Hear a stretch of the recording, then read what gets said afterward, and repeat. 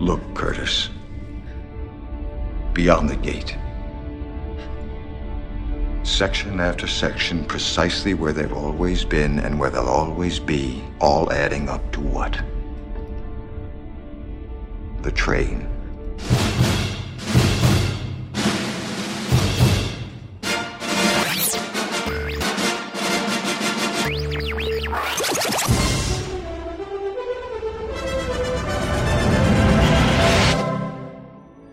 He said you guys are This is Film Sack.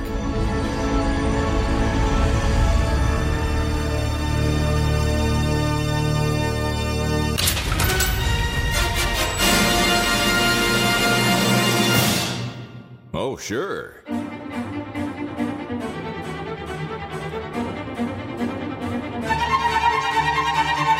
Hello, everybody. Welcome back to Film Sack. This is Film Sack, episode 432, mining the very depths of film entertainment for all mankind. I'm Scott Johnson, joined today by Brian. Would he wear a shoe on his head, Dunaway? You know I would, and you know I am. Oh, hi.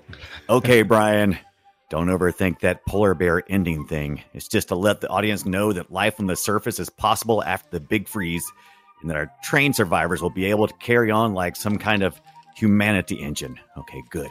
Done. Now I can stop thinking about it. But what if the bear represents something more? No, don't think about it. Well, what if it's Minsu's spirit leading his daughter and her eventual lover to safety like some kind of spirit engine for humanity? Choo-choo, Minsu! No, shut up, brain, shut up! Wear your shoe and shut up already. But what about that catfish and axe gang? What was that all about with that catfish? All adding up to gonna be no sleep for Brian tonight. Choo-choo, Minsu! Now, because you brought up the fish, I'm going to change Randy's intro just slightly. Good. Yeah, so here you go. It's going to be based on something we said pre-show. This is just all for us. All right, here you go. Also with us, Randy, worst high five in history, Jordan. Aloha, Scott. Brian. Hi. And we're all done with this here construction project. I got your final receipt here, and there are just a few line items I want to go over with you. Some parts of the train that you had in the plans, but got skipped over in the final walkthrough inspection. Let's see here. Okay, this addendum is for the chicken coop car. Whoo, that one's going to stink. I mean, every train car with living creatures and people in it's going to stink. But that chicken coop car, Okay, let's see. This marked up addendum is for your sleeper car between the Great Gatsby party car and the Euro Techno Rave car. We couldn't figure out how to keep those people apart during the sleeping hours, so we figured, hell, just let them all screw each other. What? You don't like all this? Look here, Mr. Wilbert or Wonka or whatever your name is. Your project here is DUM dumb. Now, all that now that all global regulatory agencies have collapsed, you could have used nuclear power, and you could have kept steel. When your number one goal is to survive the bitter cold, why would you add a massive wind chill to your habitat? You do know the Earth is still spewing out lava from volcanoes, right? Well, anyway, it's getting cold. I'll take my payment of baby meat and get out of here. Baby meat. You know, I thought that's what it was going to be. I thought it was going to be baby meat. Yeah. Soylent Green is baby meat. These protein blocks are baby meat. It's another reminder we need to watch Soylent Green sometime. I don't know why Charlton Heston sounded like Jerry Seinfeld there. I don't either. Or it was kind of the chicken was a baby kind of. It kind of was, yeah.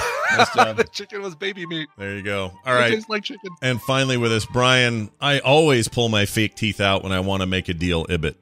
Oh, totally true. Oh, shoot. Oh, sorry. I hate to do this because I know we're recording Film Sack here, but I've been on hold since early this morning on another call. They finally answered. I'm going to wrap this up super quick. Just hold on. Okay, hold on. Go ahead. Hello. Yeah, Atari Interactive. Yeah. I was calling because I've been a big fan of your games for years. Roller Coaster Tycoon, Roller Coaster Tycoon 2, Roller Coaster Tycoon World, Roller Coaster Tycoon Touch, and of course, Roller Coaster Tycoon Classic. Those are all real, by the way. And I was really excited when I heard you guys were branching out to a new genre, but I've got to say I'm having some real issues with Locomotive Tycoon. What kind of issues? Well, first of all, I'm not having any issues building the train, but it doesn't look like I can add any stations. And if I can't add any stations, the train doesn't stop anywhere. It just go. Yeah. Works as designed. Okay. All right. We'll move on. What about some of these train cars? All right. Dining car. Sure. Makes sense. And I guess I can understand having a sauna car, but a greenhouse and a dance club. Works as designed. Okay. What about the classroom? I need to grow students so that I can put them under the floorboards in the engine room. I guess I haven't gotten that far in the game yet. So all these weird rooms are supposed to be in here and didn't fall out of a copy of Tiny Tower or something. Okay. All right. One last question. This is something that I've never seen a video game company do. It's actually not the game. It's what you've got printed on the back of the box. You guys have this really bizarre Jell-O recipe. Hello? Oh. All right. Sorry, guys. Where was I? Is that possible? Can you call like that? Can you just pick up the phone and you just call Atari Interactive? Yeah. Oh, Yeah. Well, my but they gosh. put it on hold forever. Can confirm. Video game companies do get called. Yeah, they do. There you go. They absolutely do. The movie Snowpiercer, and we're here to talk about it. Now, you might say to yourselves, hold on, you guys, be careful. I love Snowpiercer. Well, you'll get no argument from me. I think this movie's great, and it was a shoe-in for me before I even ever saw a it. shoe on your head? Well, I mean, look, it's, Shoe on. it's this really unique take on a apocalyptic scenario. Most of those stories are people trying to survive in the world they've blown up and society's crashed and whatever. Instead, this is one that just all moved into a train and tried to figure out a way to make that work. It is at the same time sad and poignant and ridiculous and over the top. It's a weird combination. And I think that the primary reason for that is the perfect director and screenwriter, Jun Ho Bong, who is Welcome to As Foreign as Hell. Yeah, he is. That guy is a Korean filmmaker and is known for some pretty cool, whacked out stuff. And this movie's like that. I don't know if it's his first English film. It might be. It was the first I was exposed to. I think it might be the first because the host or whatever it was before this was in Korean. I think. Am I thinking of the right movie? Anyway, I think this might be his first English film. But he's made a bunch of really great movies and should be seen by people. And I think we've never heard the end of that dude. He'll be around for a long time making really rad things. And I think this movie's one of them. So I just wanted to get that out early. Snowpiercer is rad. You can't tell me any different. I mean, it's not a perfect film by any stretch. And I'm not saying I like this more than, the ultimate Fury Road. I like it. Go ahead. I don't think we intentionally did two weird ass movies that actually are pretty good in a row. But we did. Yeah, we did it. Right. Following Cloud Atlas with this, there's not just this weird aspect to both of them, but there's also this kind of underlying and not very subtle in the case of Snowpiercer, underlying global climate. Hey, we better watch out, or this is going to happen. And representation of the world's classes in a physical manifestation. Very, very apparent. Very, again, not subtle at all, but. Very similar with Cloud Atlas. Yeah, and it's just this one, of course, is shorter, which is probably a good thing. which is much appreciated after last week's marathon of 3-hour film watching. Sure, but it's got this I don't know even how to explain this. It's like I think it convincingly takes an idea to a place where I buy into it that I think is actually kind of hard to buy into, like a train that just eternally circles the world. And nobody ever gets out of it, and they have to figure out how to balance society, which turns out to be a kind of a pretty dark revelation at the end, how they balance this small society, is really convincing. Like it actually, I buy into the world immediately, and I have no problem with it. So now when they're playing within it, and every car, that you go from the back of the train to the front of the train, and every car that you move forward is a cleaner, better version than the car before it, and I think it made my imagination go wild about all the cars they don't have that they need. And I'm a little surprised they didn't have. Like living spaces for the rich people? Right. Yeah, they didn't seem to live anywhere, which is weird. And also what makes them rich? Like, why are they? Oh, yeah. This is one of those things where it's like there's a lot to see. So you hopefully never really think about stuff like, where do people poop and where do they sleep? And except for the back engine, Everybody poops in the back of the train, even the rich people. Yeah. This is a film that absolutely requires you to have no hangups about hard science fiction. If you want sci-fi that's explainable, you're going to have a hard time. This is a check your brain at the door. And I had moments when I was just like, you're not having to pay really close attention to something for a minute, and your brain is like, yeah, but what's going on outside the train? You're like, no, come back in. Don't do that, because when you do, you start asking questions that the movie is not ready to answer. And there's a lot of hand waving. Some of it outside the train, like this. Yeah, literally hand waving. Yeah. Like why did they need to put a timer on that? Couldn't they? Because when you want a hard boiled egg, you can just let it go for 12 minutes or 13, or you don't care. Yep. And this was like that. Why did they put a timer on that? I do not know. It was good. By the way, good to see. You know who that guy was, by the way, right? Oh yeah, he's in everything, man. But he was in Train Spotting, which is kind of a funny parallel. Mm-hmm. Yeah, because he sure spotted this train, no question about it. Yeah, he's great. Yeah, I really thought there was some amazing casting. Like there was some nonsense casting in this film, and there was some amazing casting. And Ewan Bremner, was amazing casting. He was perfect for that look on his face when they're about to smash his frozen arm into bits. Yeah, he's perfect. Yeah, I really enjoyed Daniel Stern's portrayal as that character in this. I'm not gonna lie. I thought the exact same thing. I went, "Oh my gosh, Daniel Stern," and then I went, "It's of course, the wet there is a little bit of Daniel. Yeah, there's a little bit of Daniel Stern in that character. Octavia Spencer is the perfect casting for the and she's slumming it a little bit in this movie, but you can understand why. It was probably like something she wanted to do. And then on the other hand, all kind of before things really exploded for her anyway. Like before the Fishman movie, before the Fishman, before the NASA ladies one, before all her Oscar-y stuff. This is that. Let's not name any of the movie titles that she was in. Let's just what they kind of were like. But I mean, aside from Chris Evans, I mean, Tilda Swinton's been an Oscar nominee or winner. Octavia Spencer, John Hurt, Ed Harris. I mean, it is a. And look at Chris Evans right in the middle of his Captain America run. He's like, surprise! I'm doing a TBS movie. Yeah. Surprise. Wait, 2015, I think, was the same year. Is that the same year as Winter Soldier? Or do I have that wrong?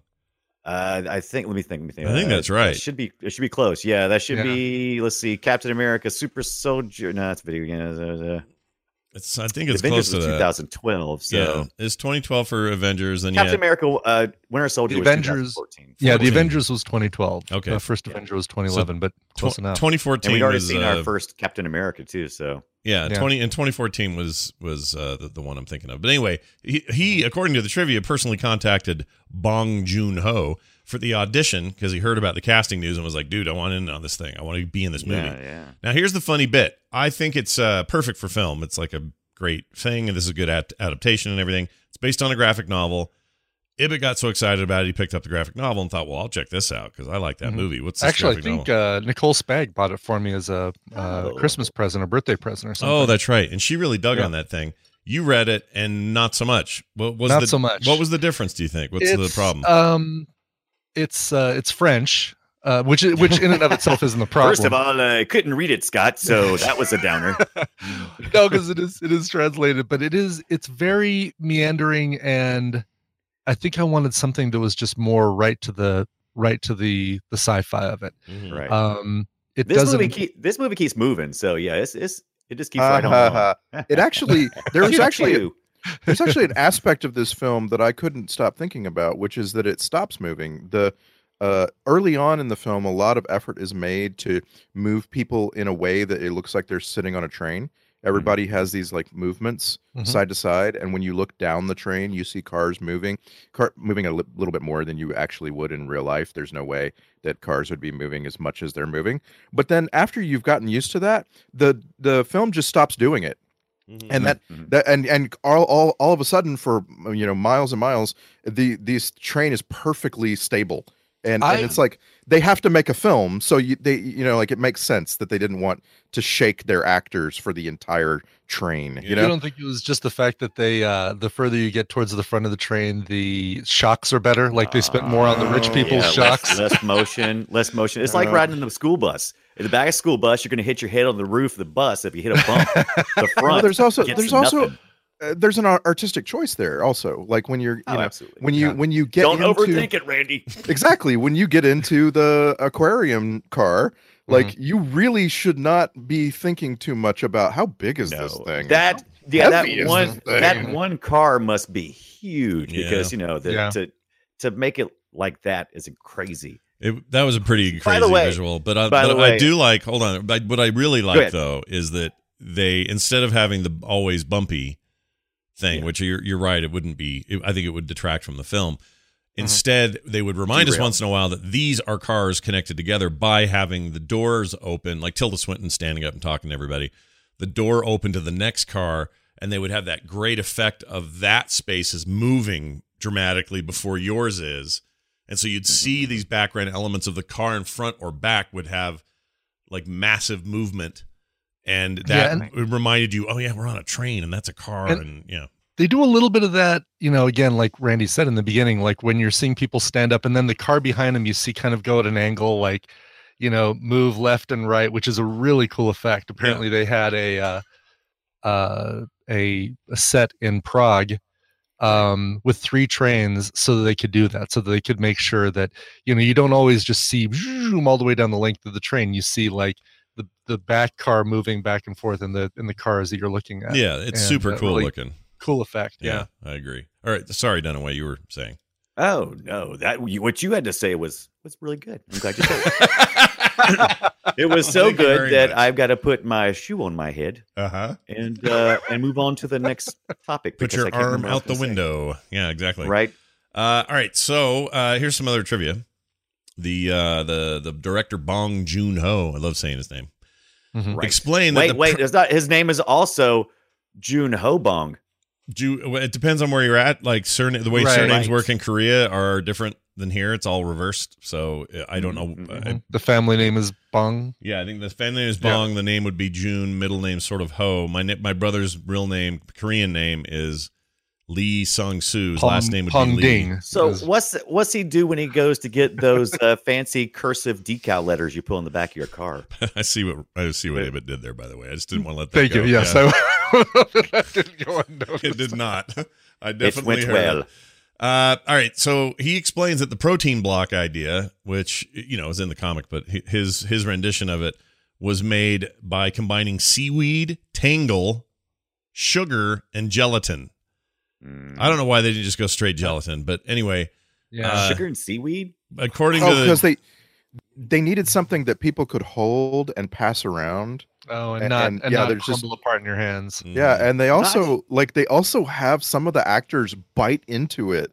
And I was like, oh, wow, they actually have real food there. That's not just a prop. Yeah, you could actually put it in your mouth and be okay. And according to the trivia, Jamie Bell, who played the angry Scottish Edgar, hated it and had to have it in his mouth and hated it. And Tilda Swinton apparently liked it. Now, I'm going to tell you right now, I don't think that's shocking that Tilda Swinton liked it because she's weird. Surprised. Oh, that's delicious.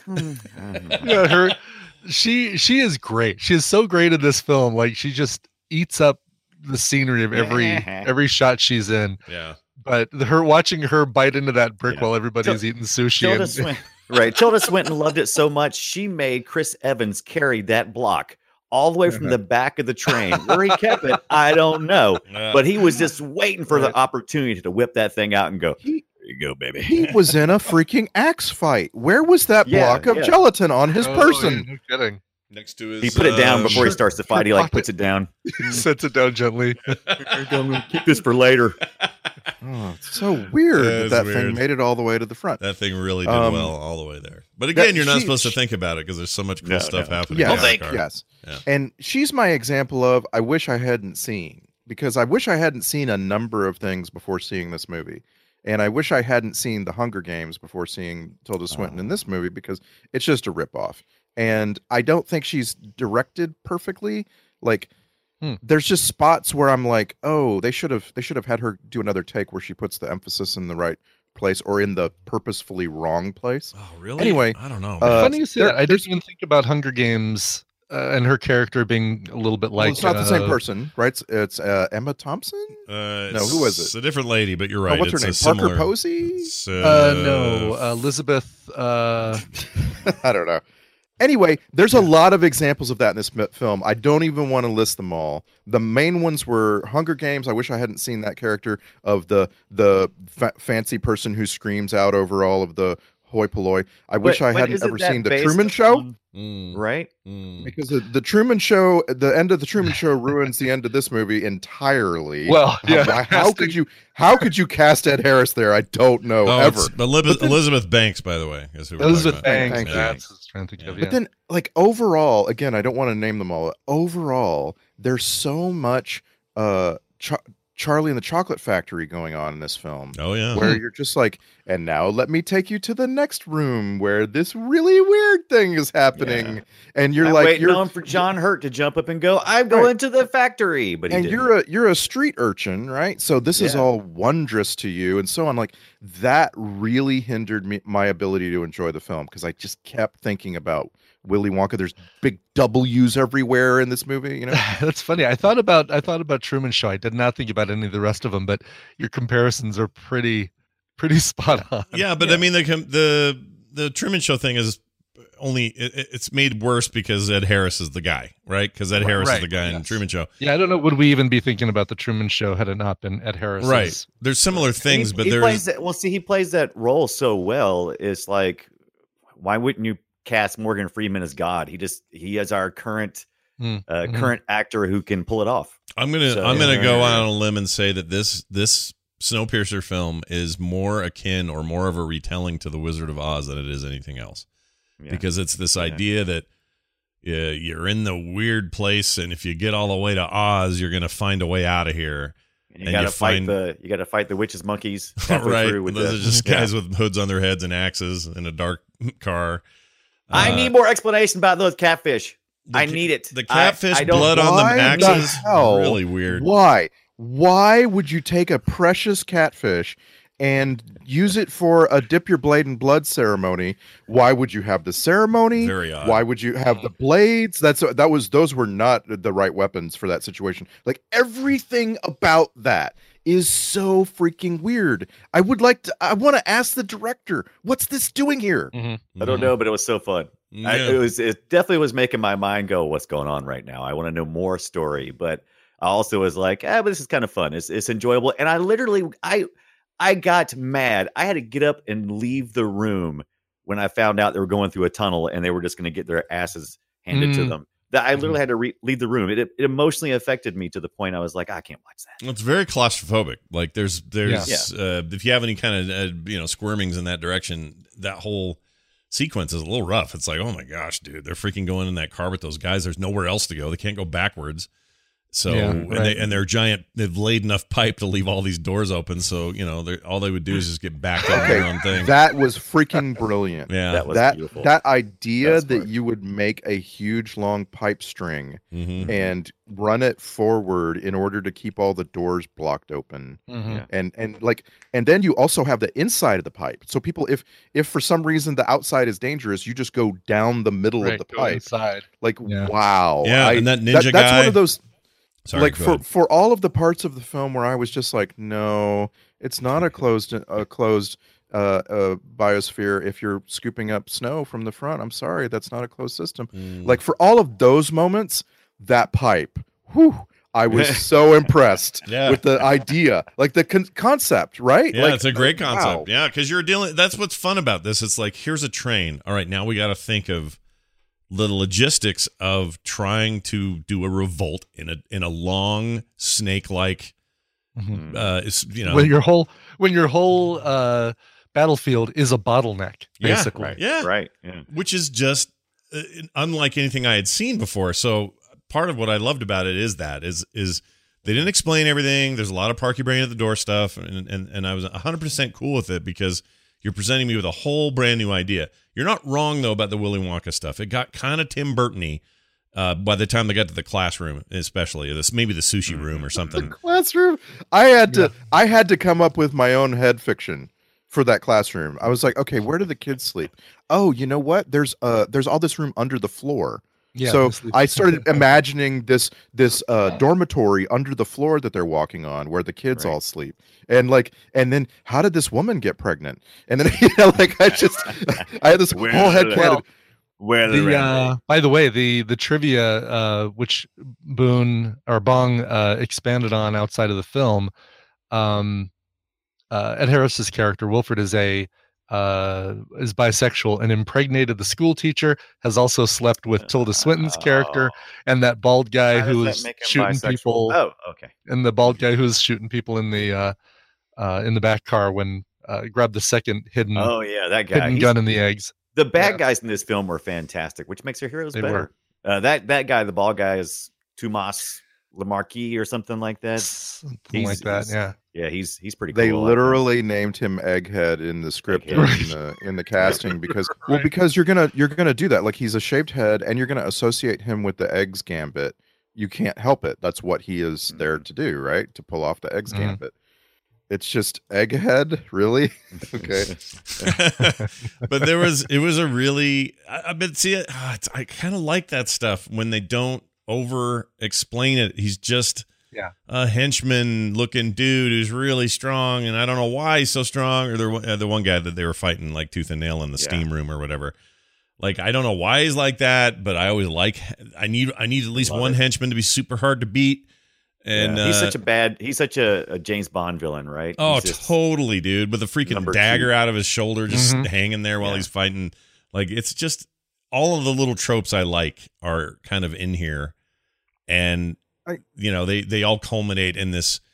We even talked about the stoner dude, that Korean actor's so great. I can't think of his name. And while we're talking about casting, I just want to I want to return to this point about I wish the film had a little more breathing room, because the main henchman, the guy who ultimately is pursuing the rebellion from beginning to end, his character is called Franco the Elder. It's played by a Romanian actor named Vlad Ivanov, which is the perfect name. I couldn't find him anywhere in the credits. Did I miss him, or is he like? Oh, there he is. Vlad Ivanov. And then his son, birthday. He just turned 50, by the way, on August 4th. 2 days after I turned 50, by the way.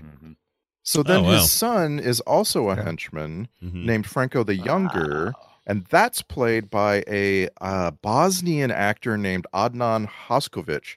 And that right there, like I just said, Franco the Elder, Franco the Younger, I wouldn't have known that if I hadn't looked it up. And it's like, oh, I wish the movie had just given me a little bit more understanding of who this person is, what he's doing on this train, what his job is, how he keeps his position, how he trains.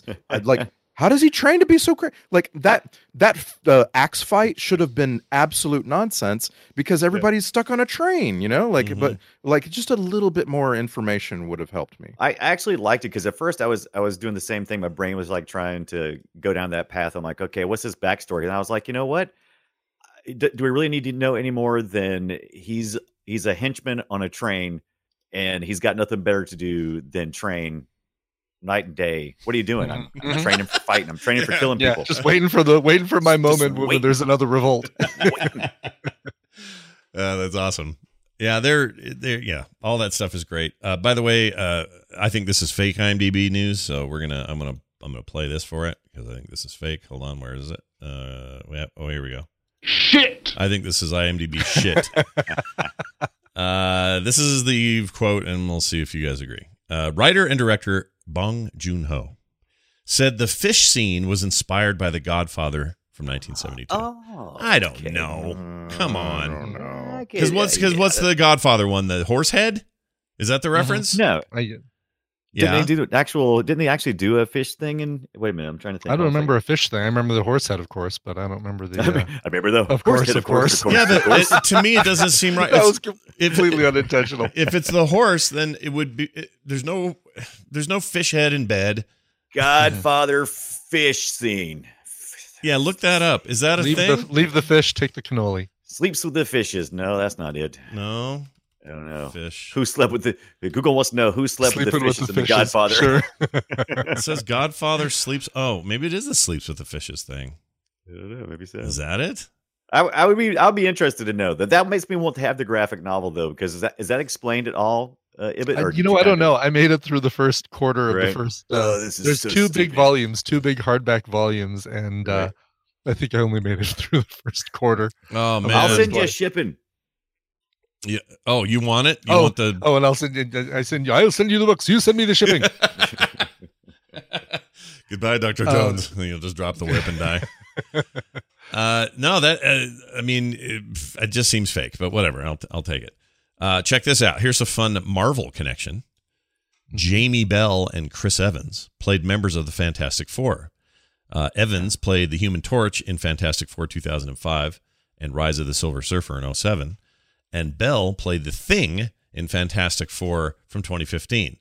Now, remember, Jamie Bell's he's a little Scottish guy. He's not like a big dude or anything, but I guess he was the body actor that they put all that bulk on in the. Oh, he wasn't like just the voice. No, he was once like the Thing transformed. Ben Grimm transformed. Pretty sure he was the Ben Grimm body guy. Okay, I think, or maybe he did the voice stuff too. Maybe it's both. Or maybe he was the pre Ben Grimm before. Oh, I don't know. It took me possible. years to see that movie because I wasn't going to pay any money to see it. I was going to wait till it was on a streaming service that I was already paying for. Yeah, and watch And it. Tilda Swinton hadn't shown up in the MCU yet, right? Because we haven't gotten to. We haven't gotten. Well, to that point. it's not counted as MCU, but she was in Constantine, which is Marvel, so she was in that. We all saw. Well, Constantine. she's eventually in the MCU, though, right? I mean, you're Oh right. yeah. Of course, yeah, the ancient one. Okay, Sure. okay. Yeah. But I just meant she had prior stuff By this point, Yeah, Right. and Constantine we've done, right? Have we not? I thought Constantine we was. have done Constantine. Is it Constantine? Constantine DC? I thought it was Marvel. No. I'm pretty sure. Oh man, Because Now we he's gotta in look the it up. Legends. He was in the Legends of Tomorrow, which is. You're DC. right. It is right? DC. It's Vertigo. You're right. Yeah. Yeah. Why do I have Oh, that well. in my head as a Marvel thing? All right. Well, okay. maybe because comics. Hellblazer is Marvel. Maybe. Okay, so Yeah. Okay, so and I just wanted to say I feel like we have seen an insane amount of John Hurt lately, and it's actually not that much. Right. But we've seen Hellboy 2, we've seen V for Vendetta, we've seen Crystal Skull, Mm-hmm. and now this, and it just feels like a lot. I don't know why. I don't know why either. You know what it is? Because he's such a singular dude. Nobody's like him. Yeah. Name somebody like John Hurt when he's on screen or when he's talking, and there's nobody. Roddy McDowell, but nobody else. You make a decent point. Besides that, You make a fair point there. But he's like, I don't know, like when you see him, you go, John Hurt. Yeah. There he he is. elevates everything. I mean, he really does. And Yeah. thinking about the Elephant Man, one of the first things I remember seeing him in, and not really even seeing him in it, just hearing him in it. But Oh yeah, he was John Merrick in that. he was John Merrick. Yeah. And a lot of people forget that Anthony Hopkins was the Right. was the dude rolling with him. handler. Yeah, His buddy. his handler. His handler. Most The importantly, whisper, the elephant whisper. Most importantly for me, he was an Alien, and I would just like to point out, Alien is now 40 years old. Yeah. That movie. Some kid was born the day Alien came out, and he's now grumpy and thinking about divorce. 40. Yeah. you think he burst from his mom's belly that day? Probably. Yeah. He growled at everybody around and then ran into the corner. Yeah. He raised a little Hellboy on the side. So Right. I feel like we've gone way too far without We're off the tracks. without talking about some of the most interesting part of the film in terms of who was in it and what they did. Yeah. And that's Kang Ho Song and Koa Sung as the imprisoned father-daughter. Is that Right. what I'm Yeah. That's right. Yeah. Father-daughter. Their father correct. daughter. Yep. who Father-daughter. are, who like one of whom is clairvoyant. Like it's just so freaking interesting. Yeah. They're And great. I'm curious about what you thought. There's a big set of tropes there, Right. like the trope of was in a coma and can immediately function. There's the trope of we keep them in drawers. I could go on and on and on. There's so many tropes around these I people. love that stuff. I love that stuff. And I love that they thought he was addicted, but he was just collecting it all because he wanted to blow the door off. That was a great little twist. There's the trope of security expert can defeat anything, even if it's been specifically designed to defeat him, and so on and so on. Yeah. I love that guy.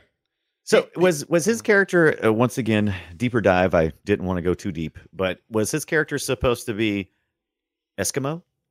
I wasn't sure if that was if that was what. No, he's Korean, and they spoke Korean. Oh, I know he's Korean in real life, and I know that the movie portrayed it as Korean because it was mostly targeted towards an American audience. I was just curious. No, the reason I also know that is because there's that whole sub story about the lady he got to know really well for years and talked to her.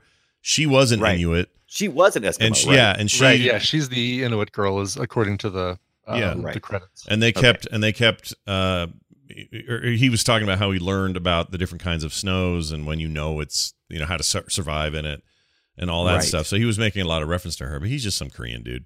Gotcha. So he says some Korean dude that was led in the ways of the Eskimo, so he could pass that on to his daughter so that she could survive in the Arctic tundra. Gotcha. Okay. Yeah, and his name is Namgung Minsu is his full name. Oh yeah, Namgung. Yeah, Minsu.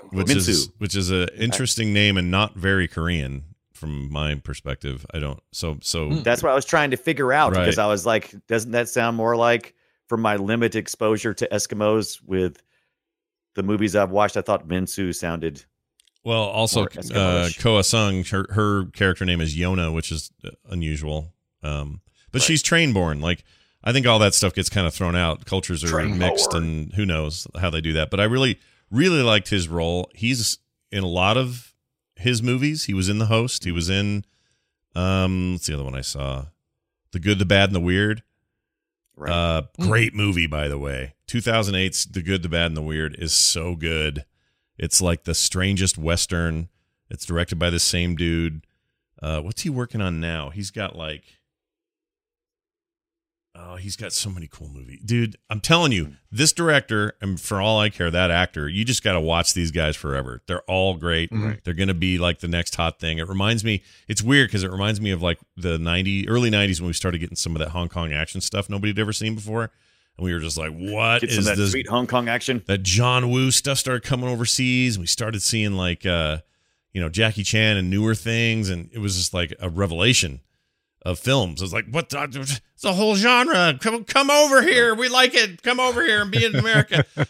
Do stuff for us. And I feel like there's a bit of that going on. By the way, before we get any Korean emails for me, Minsu is a Korean unisex. Oh, is it? Okay. So my brother would probably tell me that. Just my ignorance of not knowing. Yeah. I've been educated now. Oh, I take it back. Ji Woon Kim directed The Weird, the Bad, or The Good, the Bad, and the Weird, but it's still worth seeing. It's really good. Anyway, that actor's like big time Korean actor. He was rad. To get back to Randy's question or point, that dude's cool and should be in things, and we should watch those things. He's great. And I kind of like that he was MacGyver, like why not? Yeah. We got to have somebody who can do it all. And I love the conceit that like, oh, he's hooked on this waste product. Cronol? Yeah. Was it? Cronol? No, is it Granola? Granola. I thought I was saying Chrono at first, but I guess they showed it later on in the it's Cronol subtitles. It's Chronol. KRO something like that. NOLE. Chrono. Yeah. They say it so many times. Yeah. She keeps putting her hand out. Chrono. She like I love that little portrayal of somebody because you don't know at that time. You don't know that she's not just addicted and desperately wanting it. No, it comes off really well. She's the one that says this, by the way. Where is it? He said you guys are She's just great. She's great. She's really good. Now, my understanding is, and I don't mean to jump so far in the movie, but my take is that at the end, I don't know how the book does it, but I assume there are very few survivors. And it's just like her and that kid, and they're just going to go start the world over. Is that the deal? Yeah. Right. Anytime you end a movie that you only see two survivors and one's male, one's female, I think that's the it's like, okay, this is humanity. This is Adam and Eve. Mm-hmm. Of course, 2 minutes after the credits roll, they get eaten by a polar bear. That's exactly what I thought when I saw it. I was like, cool. So they're going to survive because of polar bear. And I'm like, no, they're not. The polar bear just saw them. They're going to totally. Yeah, exactly. The polar bear's starving probably. Yeah, He's like, I'm not going to go eat those 7 frozen people on the mountain. He's like, oh, food. Oh. Wow, that's the voice of a polar bear, is it? That's pretty good. That's what they do. They and the polar bears aren't actually white; they're clear. But just No, I see. They're Oh, transparent. their fur is transparent, it's clear. Yeah. And always dirty. He's dirty. Again, it's a movie that invites you to decide what's going on. I'm going to imagine that a number of people survived the train wreck. That's kind of guess. like, if you're going to put all of humanity on a mile-long train, that train is going to eventually crash. That's just how I don't know, the laws of thermodynamics work. And so eventually it's going to crash. There's going to be survivors, right? If you have a train completely full of people. I'll tell you right now that the sushi chef probably did not survive. Yeah, I don't think he was in the worst car to be in an accident. Oh, no. Yeah, I don't It's think he made it.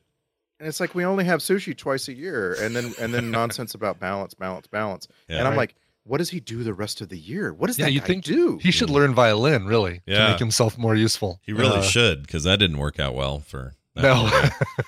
So here's the funny thing about the idea of them circumventing the world every 365 days. I don't understand why you would want to do that, because if the train is just meant to keep going, slow that bugger down.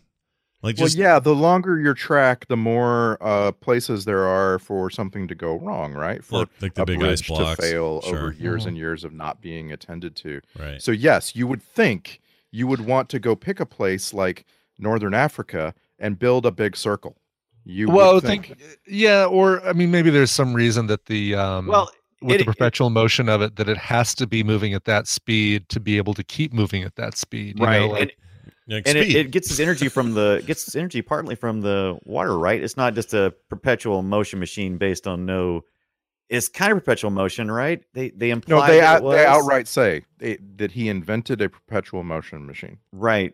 Which And is so- funny, because when parts of it break, you no longer have perpetual motion. You have a human being Your down kids. in the guts of the Kids in thing there. doing Yeah. something. I don't know what the kid was doing. Yeah. It looked like he was pulling some poop out of a pipe. I don't know. It's weird.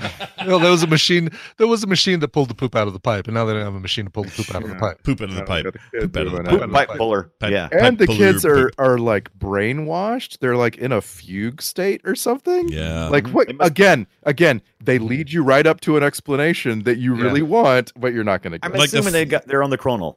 Right, and the train food myth. that's possible actually, but and I got the impression that Chronal was more like heroin, like it chilled him out, it wasn't a stimulant, even though it'd be much more like meth, I think, because it's waste product. But, Right.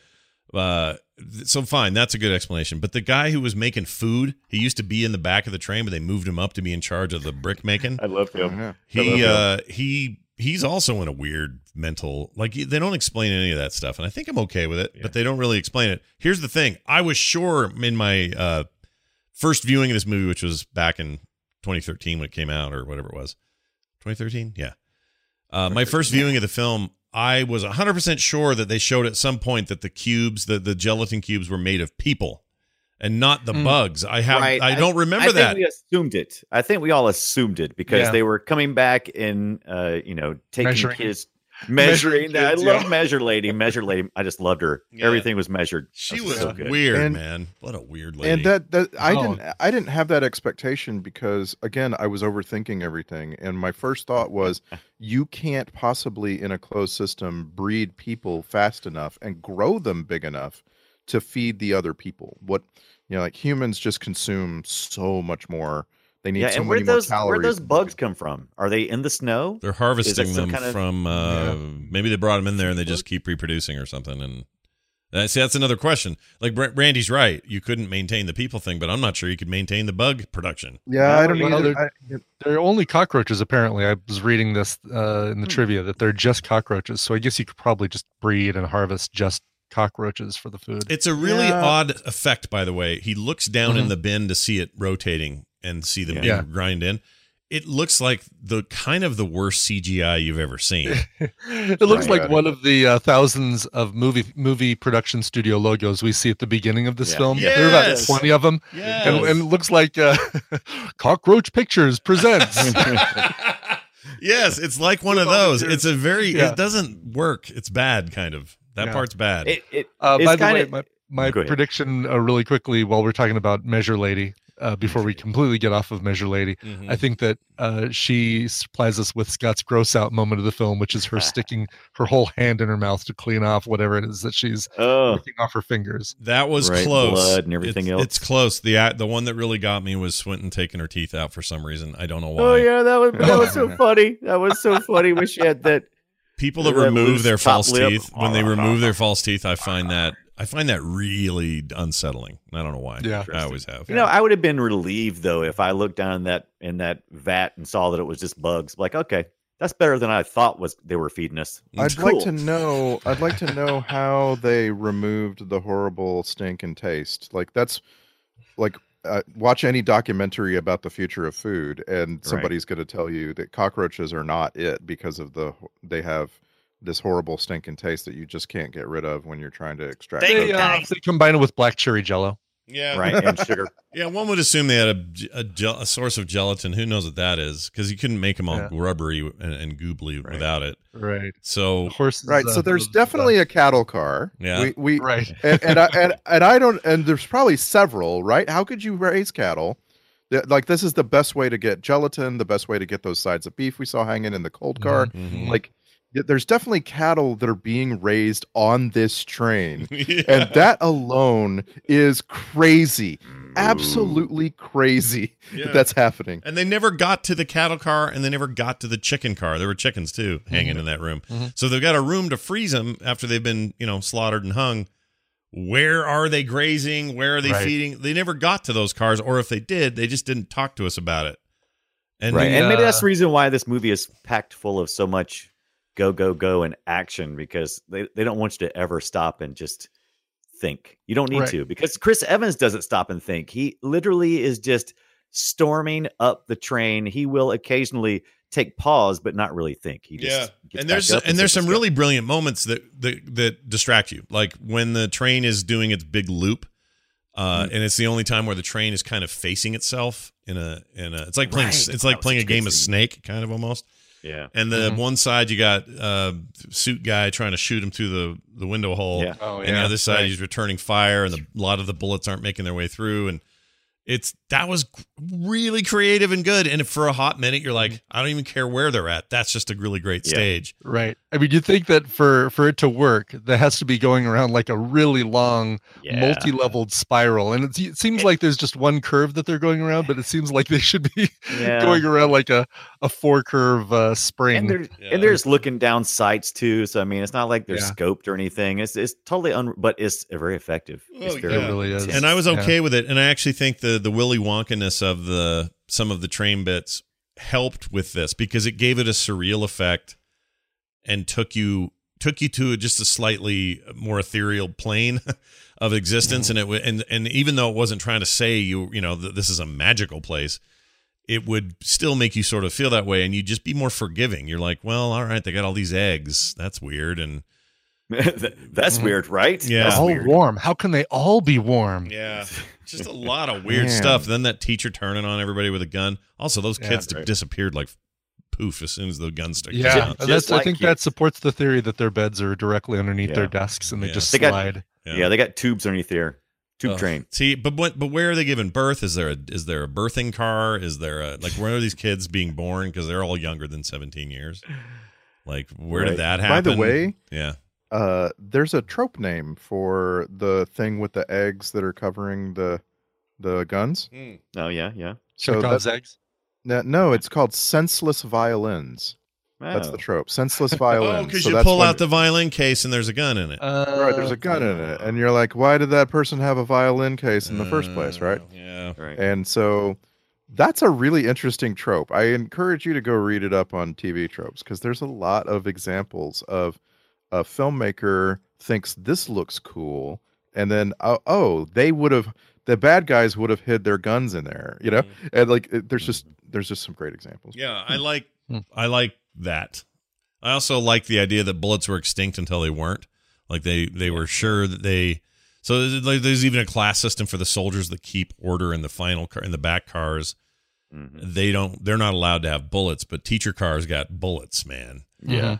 Mhm. Like, Boy, do they? You would think that train would just be riddled with holes at this point. right. And unless they've got like a metallurgy car where they're in there making metal. I think that would be it, right? That you wouldn't worry so much about a greenhouse car as much as you'd worry about a car where you could keep making bullets, so that if there's another insurgent event, Yeah. Right. And it's all a closed ecosystem, so you just pick your bullets back up and refill them. reuse them. Yeah. I just really like that idea. There's something there about that, and I just think it's deftly handled, because I think these movies are hard. It is a hard thing to create that imaginary space and be consistent, and not have people go, now wait a minute, how do you get bullets made, or how do you get eggs, or where are the chickens? These came like, you could just do that all day, and if in a lesser hands, or in lesser capable hands, I suppose, that none of that works. Yeah, and in the graphic novel, there are 1,001 cars in the train, as opposed to what we see as maybe like 50 in the or assumed to be like 50 in the movie.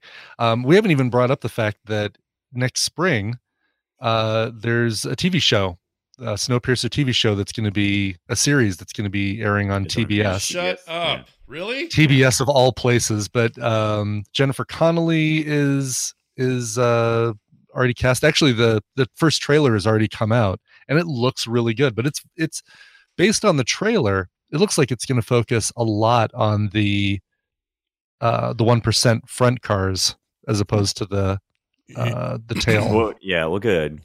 Yes. I mean, I'm in. I had no idea this was being worked on. It looks fascinating, and it looks really, really good. But the fact that it's TBS kind of scares me a little bit. Yeah. I mean, TBS they're Mr. Robot, aren't they? Yeah, they'll do. I think I think it's appropriate match. I just think at this point I want everything to be on HBO. I don't know why, or Netflix. Yeah. I think I want no boundaries. I don't think this movie. I think this movie would suffer from HBO or Netflix. I think they would overwork it. I think TBS is the trash place we're looking for. I think I think this will fit right in. Is that what the T stands for in TBS? Yeah, I'm looking at their popular shows. Don't they have? I thought they had. They have a decent lineup. Yeah, it's not bad. This will fit right in with their shows, I think. Oh, USA has Mr. Robot. I had those backwards. Okay, that's also weird though, right? USA has Mr. Robot, which is amazing. USA up all night. They've got that Snoop Dogg adaptation of The Joker's Wild. They've got I forgot about that. Conan, of course, and Samantha Bee. I don't recognize any of these other things. The Detour, Search Party, The Guest Book, The Last OG. Oh yeah, The Last OG. That's good stuff. Is it? Okay. Yeah.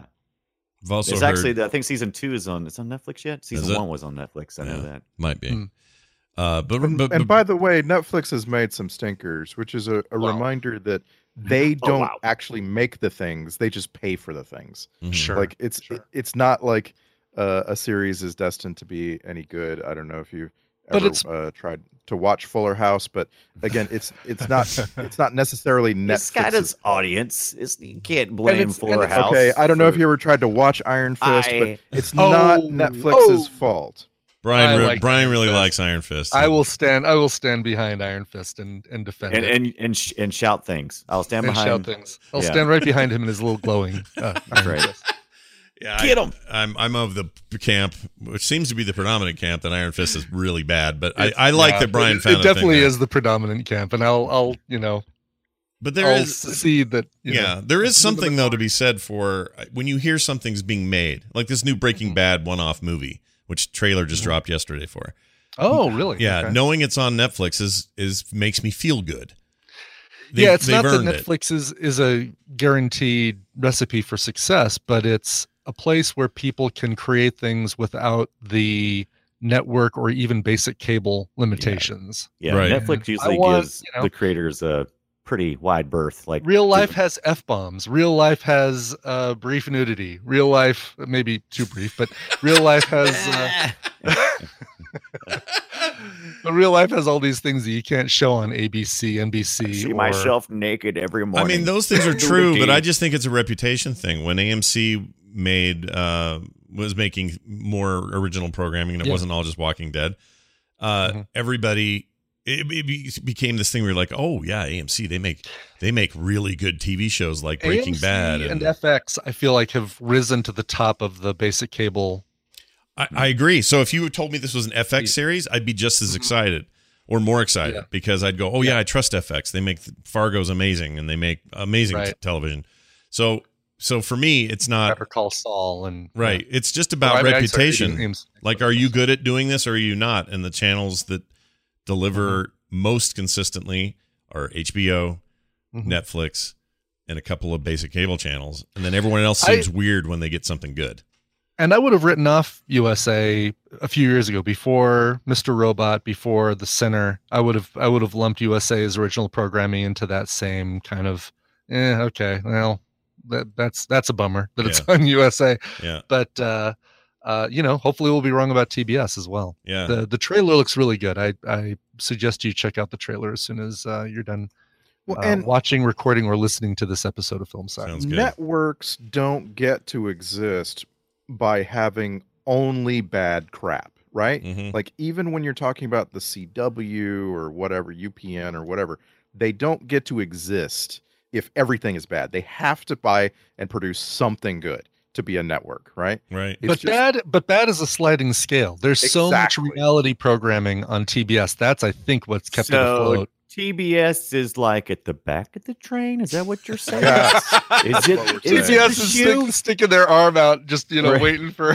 TBS is the shoe. Is that what we're saying? TBS is the shoe. Yeah, USA is kind of in the middle there by the classroom and the greenhouse car. Yep, and and Ed Harris is there piloting HBO. Well done, Ed Harris. Yeah, good job, Ed Harris. Nice work. These violent delights have violent ends. Okay, so I love Snowpiercer. I know it's a weird movie, but I think and I know a lot of it's just in your face, overdone. But I really enjoyed it. I had a good time. The only thing that failed for me, and it fell really flat and really hard, was when Chris Evans was retelling his story of when he was stitching. Yeah, when he was stitching everything back together. I disagree. I think it was really good. He was acting better than I've seen Chris Evans. It's some of the best acting I've ever seen out of that dude. Are you kidding me? It was great. Yeah. Well, I think it was an honest effort, but it's really hard to deliver the lines he delivered and to take it to heart. It just seems silly. It might have been the actual script that failed him at that point, but it just fell flat for me. I found that really well. Okay, now, maybe the subject, movie, maybe the subject or the content of his stories and his yarn, were not the best, or were weird. I know what baby or people taste like, and I know babies taste best and all that stuff. Maybe that doesn't, people don't love that. But I thought that the actual delivery and acting was some of the best Chris Evans I've ever seen. All right. It was really good. And by the way, this is not the first movie he's been in where the Earth becomes a frozen wasteland. Oh gosh, so many. Well, he was literally in a movie called Winter Soldier. Yeah, well, that too. but like, I mean, literally, the story's not that different. It's just more sci-fi. But he was in Sunshine, which is one of my favorite movies ever made. Yeah.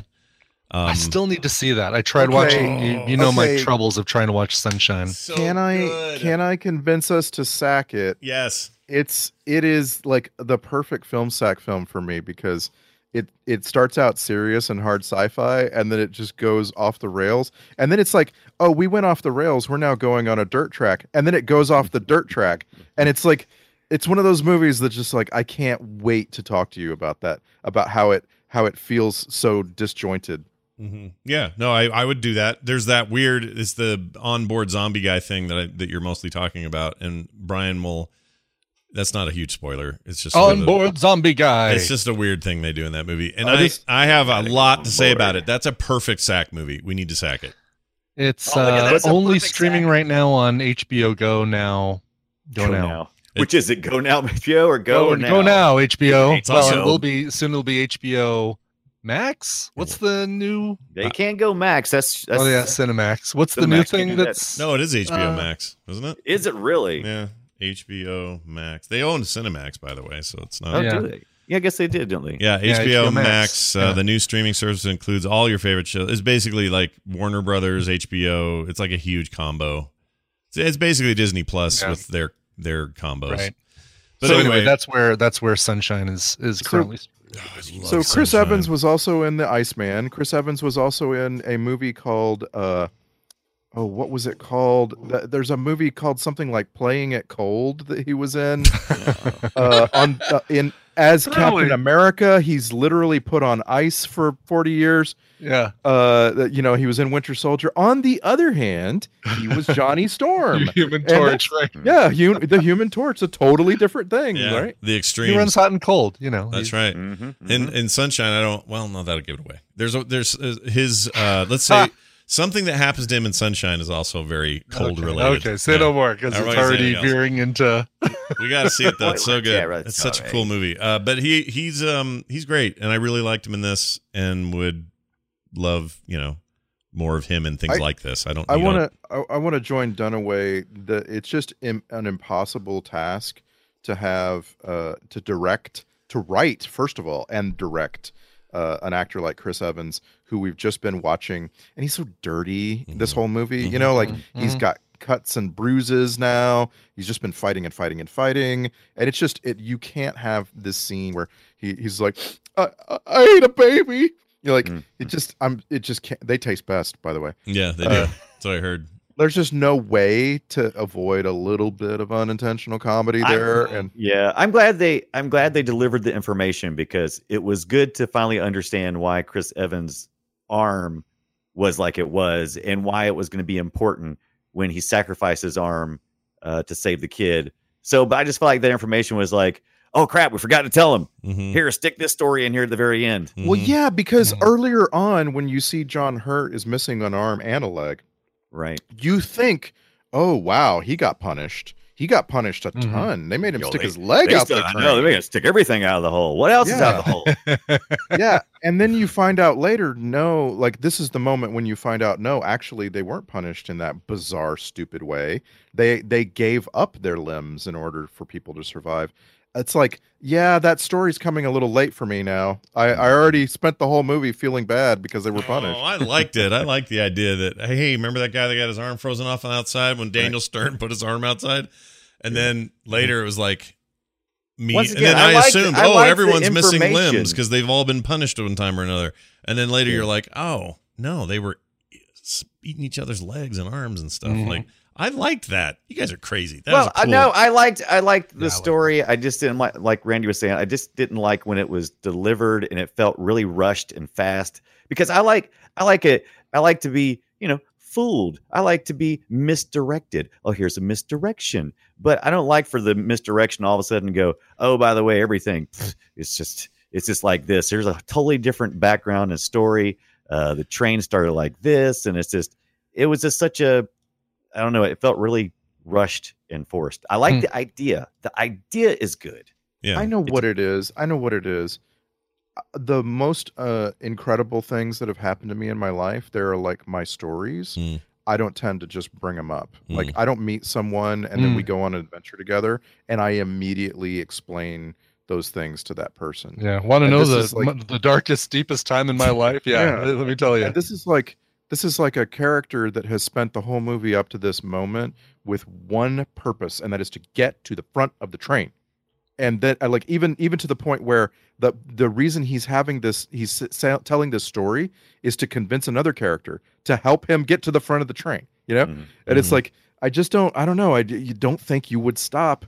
You would stop being so single-minded and be like, did I ever tell you about the time I ate a baby? Whoa! Why is that playing? Hold on, jeez. Way to kind of connect it to typical film psycho. It's an odd.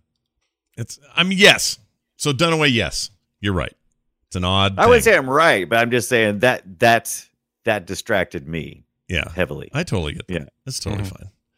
But I love Chris Evans everywhere else, because nobody can walk down a train and look determined more than Chris Evans. That man, he is the most determined, and you feel like he's doing the right thing. That's the reason why he's Captain America, because you look at him and you're like, right, I don't know why he's so determined, but he looks like he's determined and right. Yeah, he's right no matter what's going on here. I just know that he's right and he's doing the right thing, because that's Chris Evans. Do you the conceit that the old man in the back, John Hurt, and old man in the front, Ed Harris, are this whole thing is them? It's a plan. It was always a plan. Right. Don't listen to the devil. Is what Hurt tells him along the way to don't listen to the devil. The devil's going to try to fool you. So you think he was not? He thinks so. You think that was all a ruse? That really wasn't that the was case? all. That was all devil talk. I believe that was just devil talk. I hope so, because that bummed me out when I heard it. Yeah. I remember going, really? Come on, John Hurt turned on everybody, or this was all just a plan and he knew about it. Like that sucks. No, he was trying to flip it because he was trying to flip it. He was trying to destroy him. I hadn't thought about the whole. There's kind of a heaven and hell thing going on that. Yeah, train. yeah, totally. Right. Oh, Yeah. The sacrifice. mm-hmm. Yep. Yeah. Probably I'm sure there's some parallels to Dante's Inferno with the circles of hell. Oh, right. Yeah. The worst ones when they're all doing drugs in little grotto freaking hot tubs. That's right. Yeah, that was a skeevy car, right? Just like a couple really shallow hot tubs. Yeah. How come everything was like slowly getting classier all the way up the train? Oh, a little classier, a little classier, a little classier. Okay, now we went too far class. Yep. Now we're in some kind of weird sex and drug. I don't know. Instagram. Do you realize how hard it would be to walk through that car? There's so many of them where it's like, why don't you have a handrail? Why is it? Why do you make this so? Seriously, you would fall into those useless pools all the time walking through that train car. There's no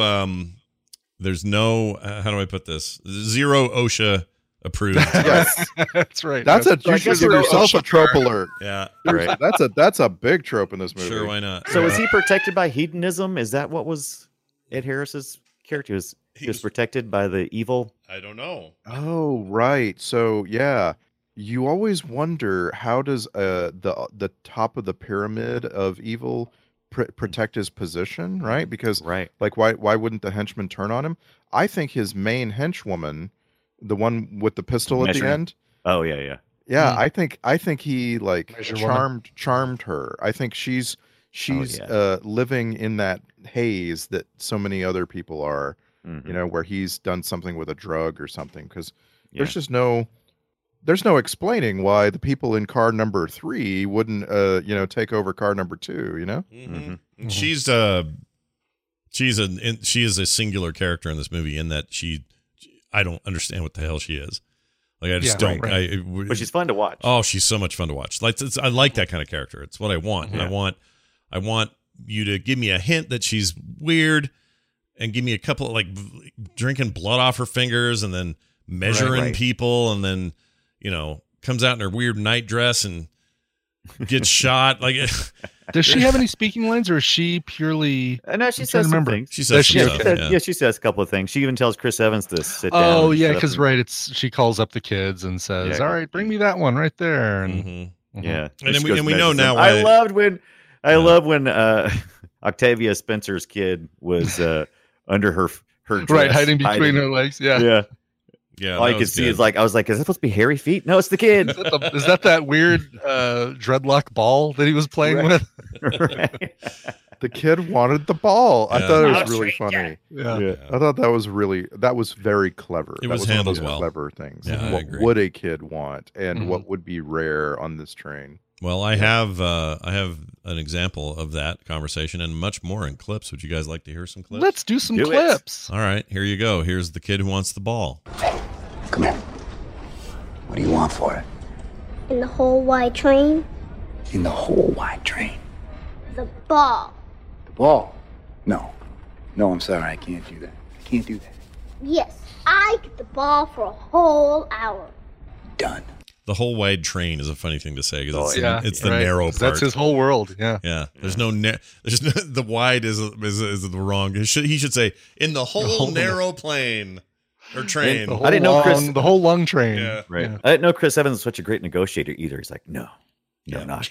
Well, it's cool because it's that thing you do is whenever your sister brings her kids over, you always do that. No, I can give you a chocolate chip cookie. No, those are just for good kids or something like that. It's that whole little tease. Right. No, just one. Okay, here, take the whole bag. Yeah. Get out of here, kid. Here's a shoe thing. Oh, it's her talking about the shoe. This is great. Here you go. Passengers, this is not a shoe. This is disorder. This is size 10 chaos. This, see this? This is death. I love it. She's great. Oh my gosh. And she's got that, for some reason, North England sort of country accent. Cockney. Oh, yeah. It's so good. She's just whatever. She's amazing.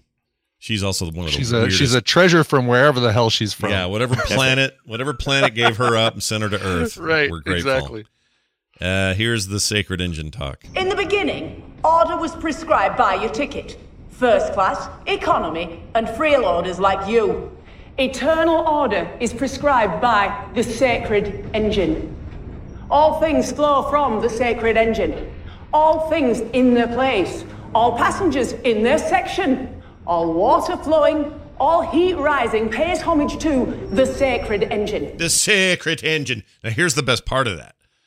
I like the idea that they kind of have a 17-year Bible going. Yeah, where it's like in the beginning, the classist. I mean, that kind of answers my question from earlier. How people ended up where they were depended on what ticket they had. So if you had a good ticket, like some kind of luxury ticket in those early days, you were put in some really nice place. And if you were just like, we don't have a ticket, but we need to get as many people out of here before everyone dies, those guys just got shoved in the back. And then that's just how it stayed. Like it was like somehow that was foreordained that you were meant to be in the car you were in. I think that's great fun. You know, I mean, it's terrible if you're living it, but it's a fun thing to explore. The thought experiment is fun. Yeah. Right? Yes. And I think that's part of what makes the movie good. All right.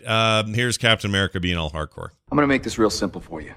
You help us, you get your drug. If not, we put you back where we found you. What'll it be, asshole? Asshole. Asshole. I like that. Language. I just like when people pronounce asshole instead of asshole. Yeah, you listen to asshole. But it's worse when you pronounce it too far the other way and say asshole. Yeah. All right. I liked Edgar a lot, and I think he died too soon. But here's him getting all freaked out. Here you go. Listen, would you get on with it, man? You're keeping us all f***ing waiting. I just love an angry Scottish. I agree, but I couldn't keep track of who was who. Really? Edgar was easy I to didn't keep know track. who Edgar was when, like, he kept being referenced later, and I'm like, oh, was that the guy who got his arm froze off? It didn't. The movie didn't take a lot of steps to let you know who was who. Like, yeah, they didn't like constantly beat you over the head with Edgar. Yeah, Shut up, well, Edgar. but they true. did. But it was that. Like saying his name over and over didn't give me anything. Like I was just like, oh, one of the other guys that is not Captain America. Well, that you resolution. need an opening thing where they just froze on him and he smiled at the camera and they put Edgar like the A-Team. They could have totally fixed two things. They could have had Captain America go, "Hey Edgar, remember that time I was going to eat you when you was a baby? That was good times. Those are good times." And then you taste best. Go from there. Yeah. That's funny how that worked out. All right. Here's a good one. It's got I got a beep in it, but here you go. Listen, Oh, no, it's the same one. Sorry. How about this one? No. Let's, the clearing of the throat on Snowpiercer. Here you go. That grossed me out. That was pretty gross. That's what's her name. That's Tilda Swinton clearing her throat Tilda? before she Yeah. spoke again. Oh, jeez. By the way, Chick in the Bucket, I forgot. We got a Chick in the Bucket. It's the artist guy who was always drawing everybody. Oh yeah, that's a great. I like that actor too, and he's in Fringe, and he was in The Blacklist. He's been in a lot of stuff. Yeah, he's great, and I love the idea of there's an archivist here whose job it is, because there is no photos, there's no, we're done with Have all you seen that. this boy? They get to hold up a drawing, which is really cool. It was really cool, and and I don't know where he's getting his graphite, but it's all just super shitty, and I just love that. But he disappeared. Well, probably from the same car where they're making all of the smokeless gunpowder for the bullet. Oh, that's true. That could be, but I don't know. Like everything's just so grimy. Maybe you can just collect it and compress it and make it. Yeah. If you were scooping up whatever's on the tracks, it seems like that would sometimes be dirt. Yeah. I don't know. I don't know, Sometimes. guys. I just don't want to think too much about that. Sometime. I mean, the thing is, it doesn't seem like the world is still snowing all the time. It's just that whatever snow came never left. Yeah, I was curious about like why would this train track be so long? It doesn't have to be more than a few miles long in a big huge circle. And if you're gonna have it, if you have a reason to circumnavigate the globe, you're gonna have some crazy things, you know. So like right early on, when there's like these huge waterfall blocks on the tracks, I'm like, oh well, that makes sense. They haven't been here in a year.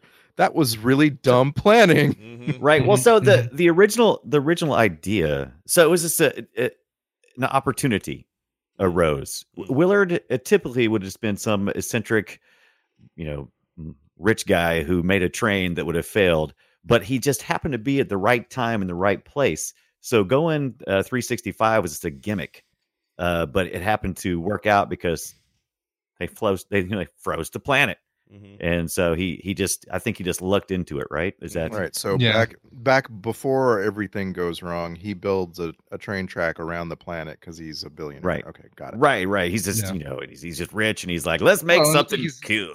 And I thought it was that he was anticipating what was going to be happening. Are Well, you saying this is eventually- before, Well, before any of that? eventually he learns as well that because this is, this train to build is going to take, who knows how many years, because he's got to connect all the tracks according to the story.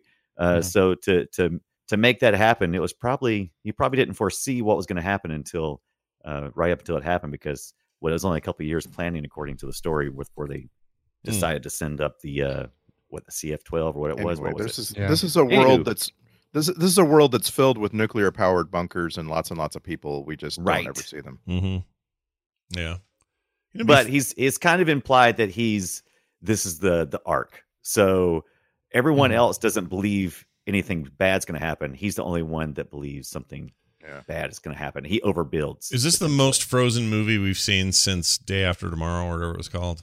Oh yeah, this movie purports to be the most Frozen movie. Like period. Like seriously, Why that is whole that on the thing movie where poster? The most Frozen movie you'll ever see. it should. Yeah. It's It kind of should be it's like Hoth. It's Planet Hoth without all the cool Star Wars shit happening on it. It's just like, remember, they don't give Ewan Bremner frostbite in a few minutes. They freeze his arm solid. Like that. That is they're supposed to be demonstrating to you that the temperature outside is unbelievably low, like 150 degrees below zero. But That shouldn't kind of- okay? Now that brings up a thing I didn't want to think about. If that's true, and if that's what that proved out again, like look how cold it is out there.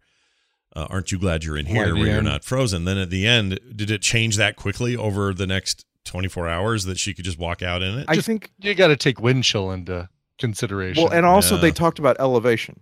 They said, well, at this okay. elevation, it needs to be up, blah blah blah. And so then, like later in the film, when they crash the train, they're I guess at a much lower elevation. And you should be able to work it temperatures- out, right? Yeah. They give us all the variables in the math equation, because it starts Happy New Year, 8 years. So they're pretty much they're ending pretty much where they started. So I can't remember the story where they said they started, but location Well, wise. again, don't overthink it too much, because it's just like like this is like if you found a way to use the atmosphere to devastate the earth and make it really, really, really cold, the sun would just heat it back up, right? So like don't overthink that too much. Yeah. Try not to, anyway. Here's The Babies Tasted Best. I know what people taste like. I know that babies taste best. It's like veal. Yeah. More tender. Yeah. A little more tender. Yeah. You can, it just really melts in your mouth. Baby meat. Baby. Ed Harris, did you know that? You are the first human being to have walked the total length of this train, tail to engine. Did you know that? I'm going to use this now, right here. Did you know that? I'm going to use it all the time. So does Did you Ed know Harris that? does Ed Harris ever pronounce H's? Does he? Just like I said, Only with human his being. name, only with Harris. Human Harris. being. Yeah, he's a heiress. Could we imagine that this is the progression of the character Christoph from Truman Yeah, Show? Like, yeah. like basically, he says, "All right, well, my giant microcosm reality show failed, story. but I'm going to do I'm going to make a train now. I got a new thing. I think All that's that money fair. I made from the Truman Show. Let's just say it's in the same universe. I like it. That's pretty good. Yeah. And I like the idea that he's still monologuing and sort of acting Right, all right, uppity and right. all that. Right. I love Ed But Harris. the line where he's like, "Hey, I got problems too, living up here alone. I'm so lonely, and it's really loud." Like that's when Chris Evans should have punched him in the nose and knocked his head off of his shoulders. Like, are you kidding me? Trying to tell me that your problems are comparable? Yeah. Seriously. Well, he's, Pat, what are they? And There's the old saying. was this before or after? We've had a recent thing in the U.S. where rich folks have told the average folks that they should be grateful because our poor people are better off than any other poor people in the world. And so, is that a reflection of that? Had that already come about? Oh, I don't know. It's always been a thing. Like that's. I think time it's always been a immemorial. thing, but it's been really hot. It's the topic whole in let last- them eat cake thing. It's just Yeah. I mean, yeah, sure, lately because it feels like in this country anyway, a lot of the breaks just go to the people with the money. So sure, that stuff hits a more raw nerve maybe, but I think that's a thing that just is humanity forever. Because there's always somebody's always on the end of the food chain, someone's always at the top. Yeah. And someone's always saying something shitty to the other side, and I think this movie's just the movie creates a really great little micro version of that society. It's like, hey, what if all of those same kind of issues of equality or lack of it existed in a big, long 1,000-car train instead of a giant, wide world? And that's what they've done. Train is world. Yeah, Right. train is world. World is train. Mm-hmm. Yeah, train is world. Here's that's all of them. Did you know that? Yeah, I did know that. That's the end of it. I was really hoping you'd have some of the kids singing. No, I cut that. I couldn't. We do all it. freeze and die. Seriously, that was so discordant with the rest of the film. And I know the point was to make it discordant, but it just bugged me. Just like, what? Why? What's happening? Yeah. Well, so that they could eventually become defenders of the front part of the train again if there was ever another insurgence. You got to kind of brainwash these kids into thinking that they're good and the people wallowing in the shit in the back of the train are But bad. the song was so bad. It was pretty bad, but it was very. I mean, that was the whole part that you were calling Chocolate Factory. It was very Chocolate Factory. Yeah, it was very Chocolate Factory. Yeah. Danny Elfman could have written that song. He could have. Maybe he did. Who knows? Maybe. Time for the checklist.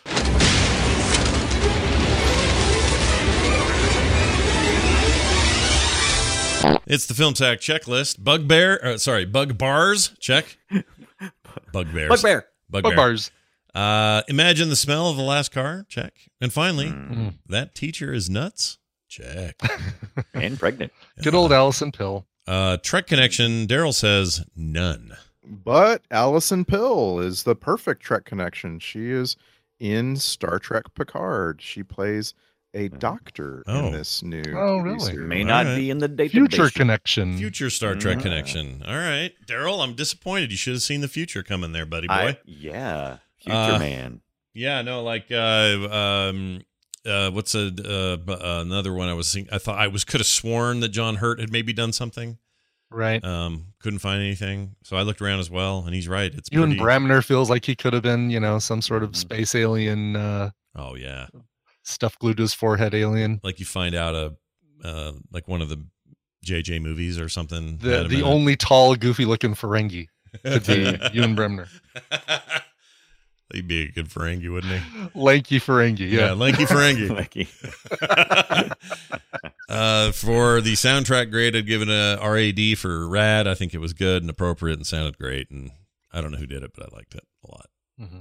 It was appropriate to the content. Let's put it that way. Twitter post. Hey, it's where you guys sum it up in 280 characters or less.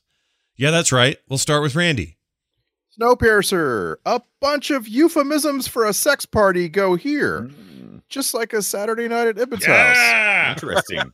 You just made yourself a Twitter template. Yep. Yeah, it's because like a formula. Jeez. Yep. Because I mean, guys, there were so many. Yeah. The train goes into the tunnel. Yes. There's so many that I couldn't possibly. Laying pipe. Oh wait, that's not it. No, that isn't it. Laying pipe. Who's next? Oh, it's Brian Dunaway. Oh, Snowpiercer. This movie is size 10 chaos, and after 30 minutes in, I wish I'd upgraded my ticket to first class instead of protein block and baby taste best caboose. Choo choo.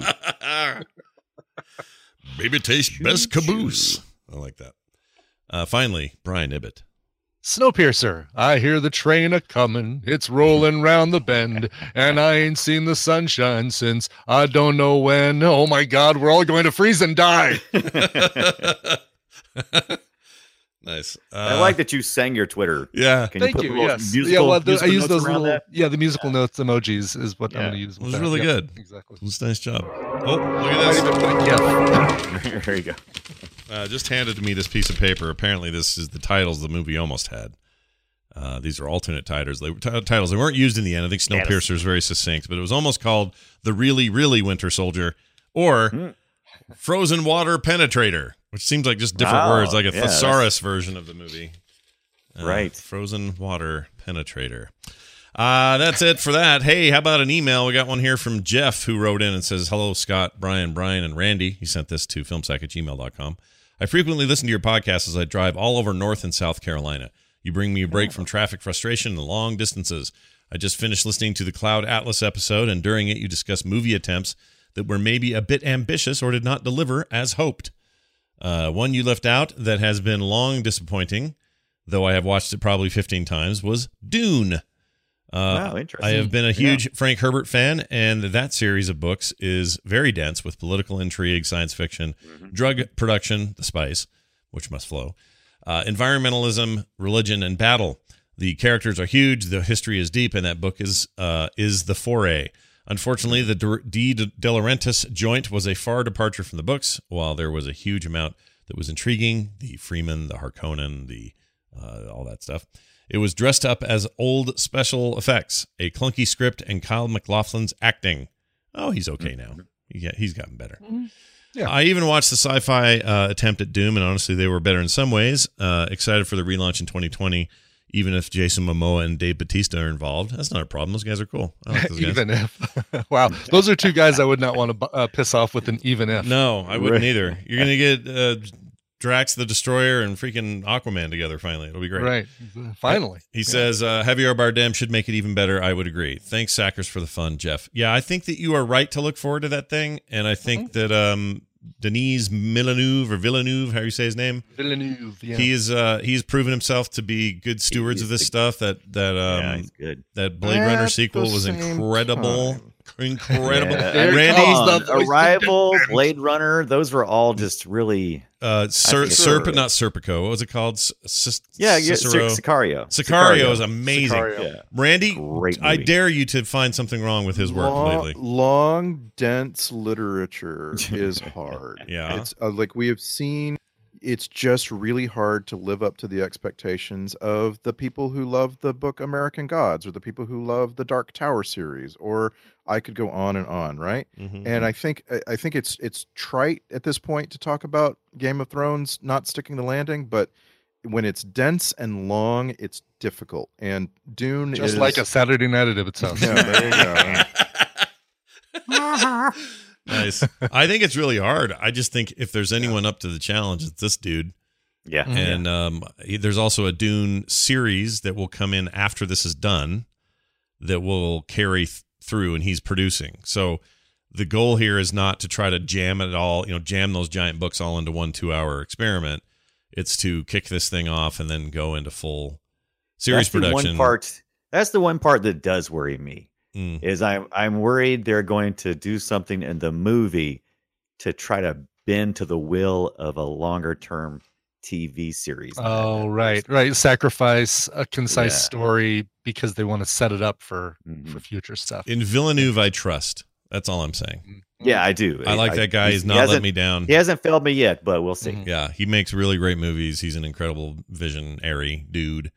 And also, I would argue that Dave Bautista's best role was that short Blade Runner thing he had at the beginning. Oh, so good. He was really good in that role, and I'd take it. I'd put that up against any other casting. I think he was incredible in that role. So I think you can. I think it's okay that those two dudes are in a Villeneuve movie because the guy knows how to get stuff out of people that you wouldn't expect. So it's going to be good. And I just want to watch Blade Runner again. Like, I love 2049. Oh my gosh.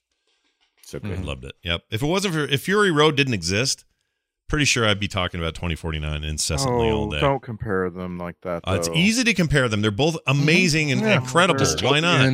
Sure. Why not? Because Blade Runner is so slow and methodical, and Fury Road is so exciting and it has so much like energy. Like they're just I don't like comparing those movies. I mean I'm not comparing them and saying they're the same. I'm just saying they're the two of my favorite movies of the last 10 years. Same.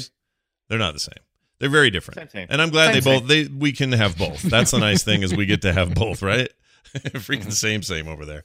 Same. Anyway, Jeff, thanks for your email. Filmsack@gmail.com is where you send those emails. Our next film is Limitless. There's no limit to that movie. Less limits. Yeah. No limit. I've never seen Limitless, so I'm excited to see Limitless. Oh, this is exciting then. It's a Neil Burger film. That's a director. Mm-hmm. Neil Burger. He made my favorite. He made my favorite alternative to The Prestige. It's the movie called The Illusionist. Oh yeah, The Illusionist is great. Sure. And it stars, Bradley Cooper and Anna Friel back when Anna Friel was in movies. Mm-hmm. He also directed Divergent. I don't know if that was any good. That was one of those young adult adaptations. Yeah. Yeah. I've heard that people like that. See it. Yeah. I watched a bunch of those movies and a bunch of the Maze Runner movies, and I don't remember anything about they all run together. They're both great. They're all right. Both of them were all right. They're good. Very popular books, right? Divergent series. Oh yeah, really popular books. Yeah, people are into those. Yeah. So anyway, next week, Limitless. It's apparently a never-ending movie because it's limitless. It's like the never-ending story with Bradley Cooper. Yep. And I would eat a burger. I would eat a burger called Neil Burger. I would totally eat that. Be fine. Neil Burger. Neil Burger. So, but not a nail burger. No. Wait, Robert De Niro's in this? Yeah, Robert De Niro is in this, and Abby Cornish too. Oh, I like those people. Mm-hmm. Oh, I like this. I might watch this now. I like the people in it. Well, no, I'll watch it. Now I'm in. All right. Well, that's great. That makes me happy to hear that. So that's next week right here, and then we won't be watching the TV show it was based on, but according to Brian Ibbett, I'm sure we'll talk more about this. It's absolutely worth watching. Yes. Yeah, better than the movie, he says. So I think so. But I'm gonna have to watch both this week just to see. I mean, I'm required by law to remind people that he also likes the Iron Fist TV show. Whatever. I'm with Ibbett. It's a little slower, but I enjoyed. Maybe Danny Rand is a little too naive, but come on, he's been in Kunlun for years and he's kind of an idiot. So it's perfect. Yeah, it's fine. It's fine. It's okay. Naive or idiot. It's all the same. Of course, I liked same. I liked the Eternals, so Yeah. The Eternals? We haven't seen the Eternals. You mean wait, no. What was the one? Don't say you like the Inhumans. Please don't say the Inhumans. That was it. Oh, yeah, like Inhumans. I enjoyed that. I'm disconnecting my Iron Fist train car to that engine. I enjoyed. No. Once we're in the same train. Simpatico. Same. Yeah, you just get the weird food gelatin bar car between you now. So. Anyway, if you would like to tell us that stuff, that'd be great. I already said emails. Hey, yeah, so next film, that's it, Limitless. Don't miss it. It's going to be great. That'll be next week right here on FilmSack. In the meantime, filmsack.com is the website. You can leave us voicemails at 801-471-0462. I got a couple in the hopper. I'll play those next week. And you can also find us online via Twitter at FilmSack. And leave us reviews wherever you get your shows. That's going to do it for us, for me, for Brian, and for Randy. Eat babies. We'll see you next time.